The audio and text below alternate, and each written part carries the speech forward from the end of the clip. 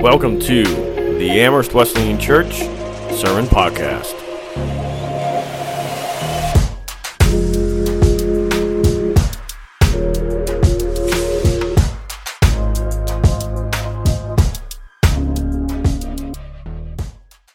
You know, every now and again, we come up against situations in our lives that really throw us for a loop and leave us wondering, what am I supposed to do?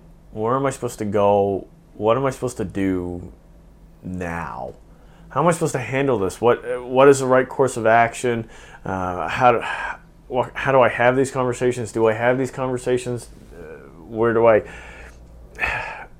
I talk to for advice? Who do I not talk to? How do I handle this situation? What should I even be looking into? What should I be trying to fix? What should I be leaving alone? All those questions. You just have dozens of questions coming up as you're trying to navigate these messy, hard situations that every now and again come up in our lives.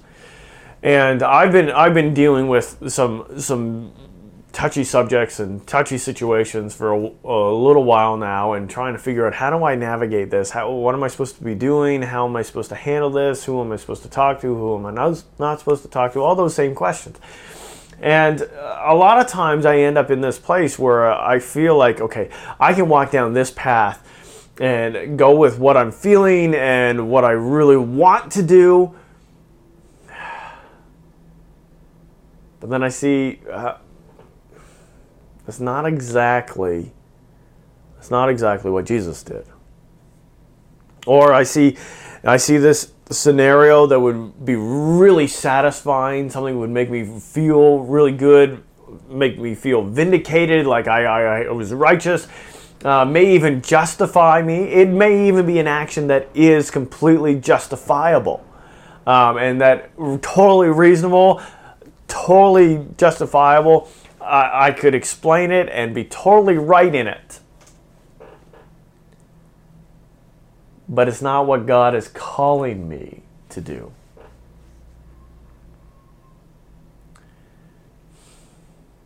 And sometimes I end up in this spot where I'm torn between what God is saying and what God has clearly laid out as the right course of action and the things that should be done, and what I really want to do or feel like doing. And I end up in the spot where I got to figure out, okay, what am I actually going to do? And is there anything actually wrong with the other option? Well, if we go back to the book of Numbers, we looked at the book of Numbers last week, and if we go back to the book of Numbers, we see that the Israelites dealt with these questions and these choices too. And they dealt with them a lot. And we have a number of examples in the book of Numbers as they're going through this journey. And actually, after they had made it to the promised land and they had rebelled and turned against the leaders, and they didn't end up taking the promised land, and they were sent into the desert for 40 years, we see a number of really messy situations come up.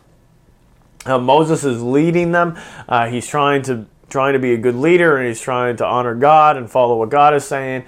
And they end up in this place where, at one point, this man named Korah gets a bunch of people together, and they rebel against Moses, and they basically say, Moses, you're a horrible leader, you're a horrible person, you're doing it all wrong, you've made these bad judgments, you've made these bad calls, you're not doing a good job with it. We're pretty sure that we can take over, we're pretty sure that we can do a better job, we're pretty sure that we should be in charge. And Moses kind of takes it, and they go through some discussions, and Korah and his group of people that are with him are really mad and angry.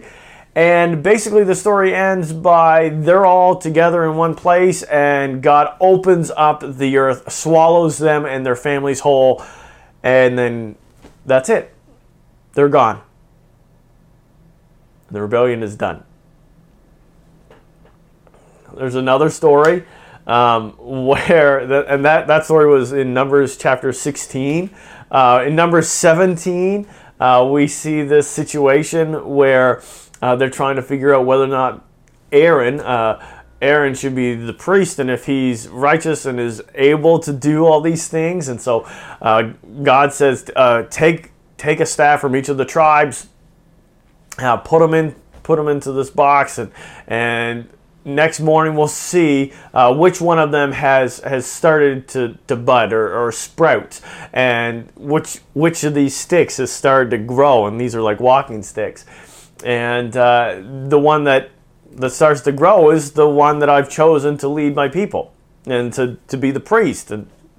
And so they have these 12 sticks in there, and then they go and they leave them until the next day, and they go and they open up the box and they see that the 12 sticks are there. But one of them, Aaron's, has not only started to grow, but it started to sprout, and there are actually almonds growing on this stick, on this walking stick.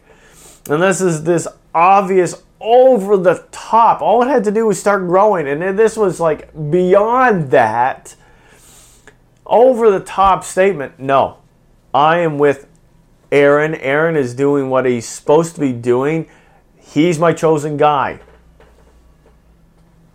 We go a little bit further. We get to Numbers chapter 21. And we have this situation where the people are complaining, they're rebelling, they're arguing, they're going on about how horrible the food is in the desert, and how much they hate what God has done and what Moses has done, and they're complaining about this, and God sends these snakes there.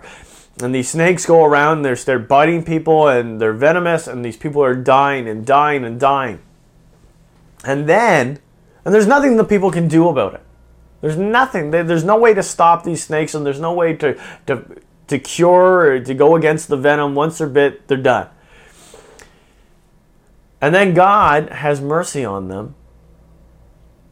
And he says, Moses, go, take some bronze, bend it into the shape of a snake, put it on a pole, raise it up, and tell the people that anyone that gets bitten by the snake, tell them to look at that bronze snake, and they will be healed.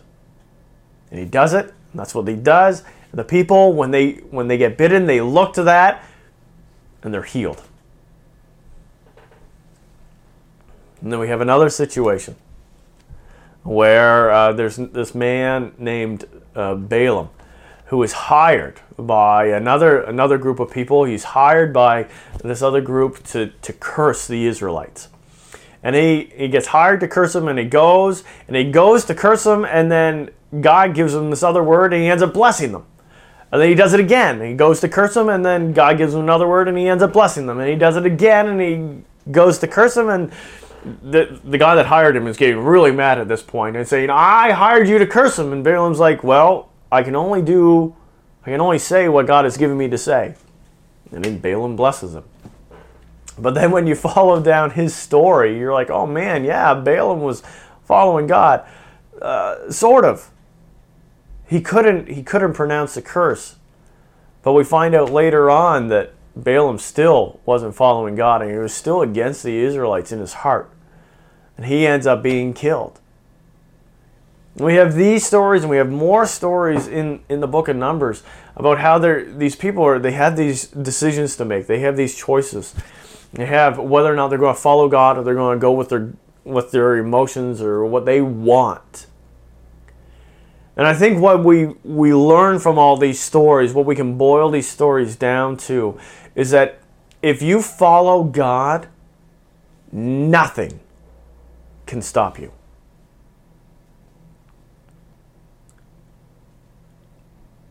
But if you go against God,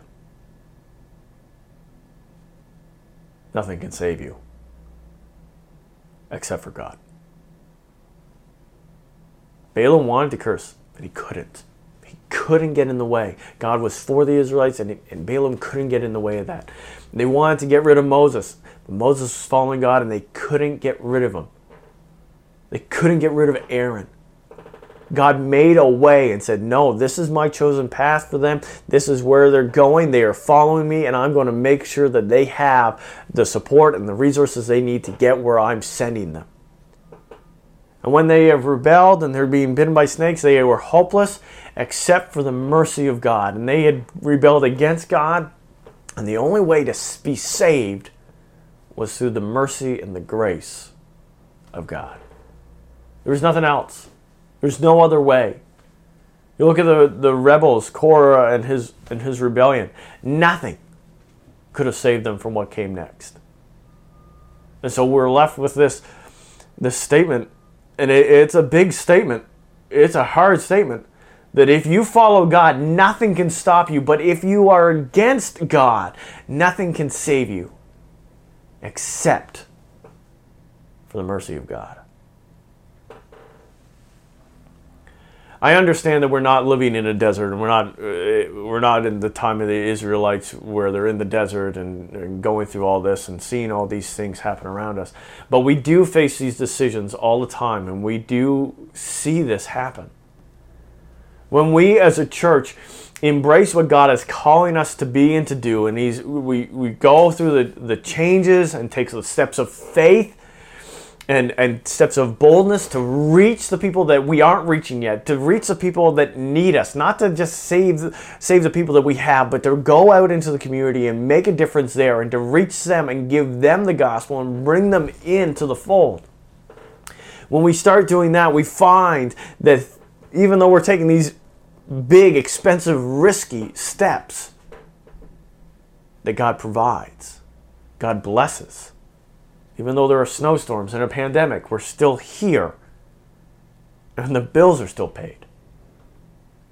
We see this in jobs and in schooling. When you make the decision to pursue what God has called you to do, and not pursue money or fame or success, but to pursue what God is calling you to do, maybe to the chagrin of people around you and to what everybody in your culture thinks would be a good, meaningful career. You do what God calls you to do, and you find incredible fulfillment and purpose. You're actually happy with your life. We see this in relationships.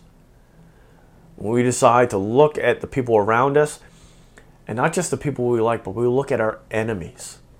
And enemies are kind of a hard word. Well, the people that you don't like, the people you don't get along with, the people that are hard to deal with and that you really don't want in your life anymore. And you will look at those people.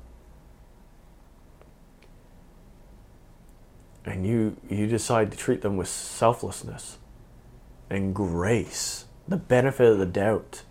You go out of your way to sacrifice for them, to serve them, to honor them, and to love them. We see that God sustains you, sustains us, often vindicates or shows that you're right, brings you honor, and sometimes does these crazy things like redeems, fixes relationships and takes them from intentionally bad to miraculously good. We see this with our money, where God calls us to give, to either tithe or to give beyond that sacrificially to a missionary or to a need or a neighbor who's without groceries or people that are just down and out on their luck or whatever it is. And we decide to live simply and not have all the gadgets and not all the toys and not the big house, and instead have more money to give away and to use to serve people. And God provides. And we find that we're not in need.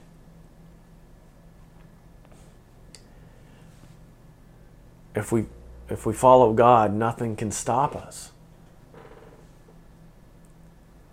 But we also see it when we go against God. And that when we turn against God, nothing we can do can save us. We see that with church. When we start to make church all about us, all about the people that we have in our building, and how everything is about what we like, what we want, and what is going to make us happy, what's going to give us the best experience, with the songs that we like, the ministries that are helpful to us, the the format that is comfortable for us, the programs that we have come to really enjoy. And it's all about making the people that we have happy instead of reaching the lost.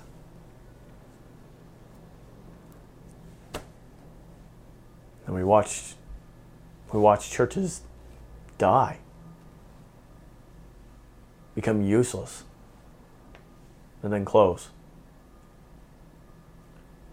We see this in jobs, and when you're at school, when you decide that you're going to start cheating people, when you're going to start playing dirty tricks and going behind people's backs and stepping on people to get ahead, when you're looking to build your life and your job and your schooling and your education on power and status, and you just find that there's failure after failure, and you're making enemies, and then you are left with this regret.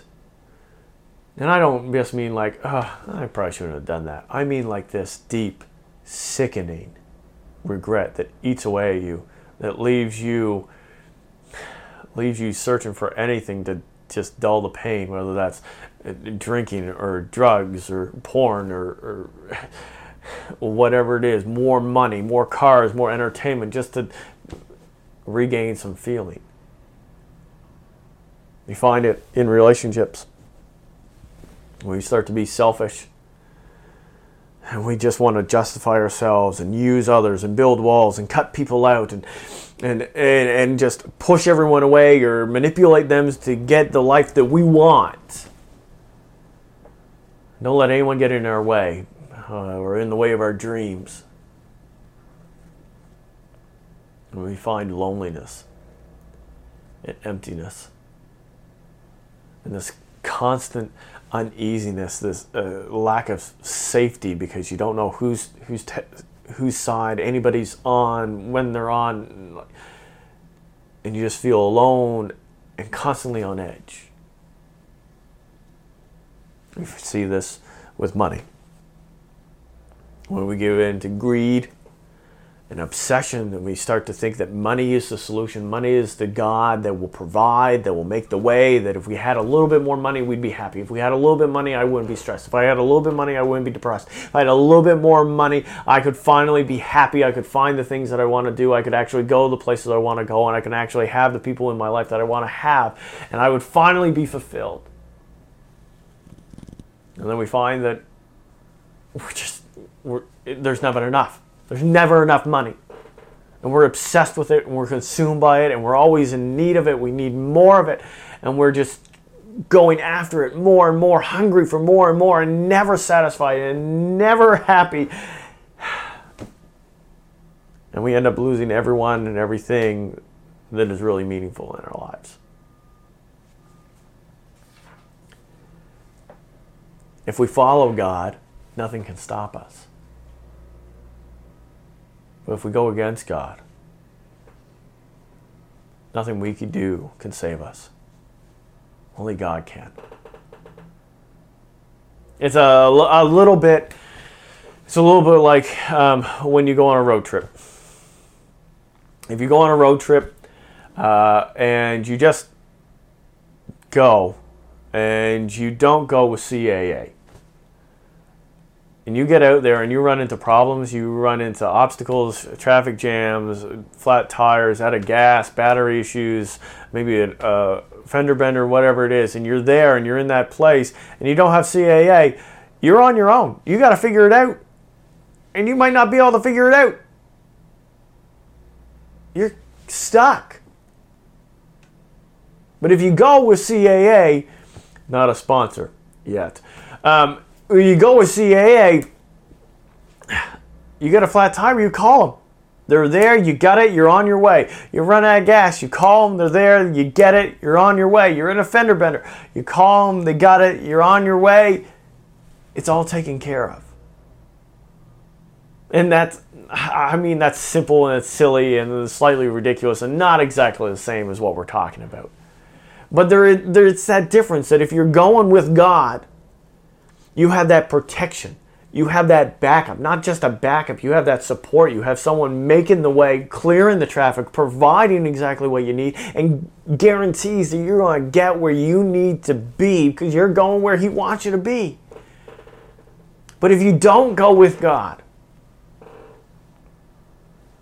there are guaranteed obstacles that are going to be in the way. And you won't be able to handle them on your own.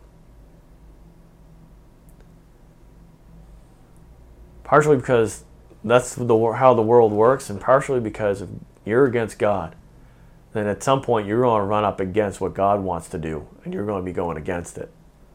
And you're not going to win that fight.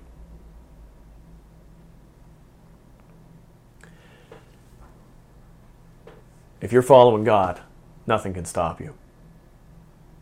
But if you're against God, nothing you do can save you but the grace of God. So, what do we do with this? Well, number one, basic, real simple, choose to go with God. Make that decision right now. Maybe you've never decided to follow God in your life. Maybe you have, and you're just in this place where you're trying to figure out what is the path. You got to make that decision. You got to make that decision now to choose to follow God wherever it is that he leads. And there are lots of details on what that looks like and how you live that out, but it does boil down to a simple decision in your heart and in your mind where you say, no, whatever it is that God is calling me to do, whatever he's calling me to be, I'm going to follow him there. And making that decision. And you got to make that decision. Because you're not going to do it by accident. It doesn't happen by accident. You have to decide whether or not you're going to follow God. And so I encourage you to follow God. The second thing is you got to dig into your Bible and you got to surround yourself with people that are following God too. Now you got to dig into the Bible to be able to see what God values and what he doesn't value, what he wants, what he doesn't want, the things that he commands, the things that he commands us to avoid. And you got to have an idea of who God is and what he's calling us to do, and compare your life to the basic outline and values of his word that we have in the Bible. And so basically, if you feel like God is calling you to go and just abuse people, wrong. That's not lining up with what God says in the Bible. That's not what he's saying to you. That is not what, no, that is going against, not following him. And so you've got to then do your homework and study and figure out, okay, what does God value and where should I be going? And then you also need to surround yourself with people that follow God and that know the Word of God, because then they can give you guidance and point things out and help you discern that. That's a word, discern. It is to figure out right and wrong. And then, once you decide to follow God and you've figured out where you should be going and have an idea of what he says, and you're getting a better idea of what you should do in specific situations, then you're left at this crossroads. Then you're at the crossroads. And you've either got to look at your life and say, all right, I am on the right path. I have been following God in these areas of my life. And you just got to dig in and continue along that path. You've got to make that decision that you're going to keep going regardless of the risk or the fears or the concerns, because God is going to provide and make a way for this to work. Because if you're following God, nothing can stop you.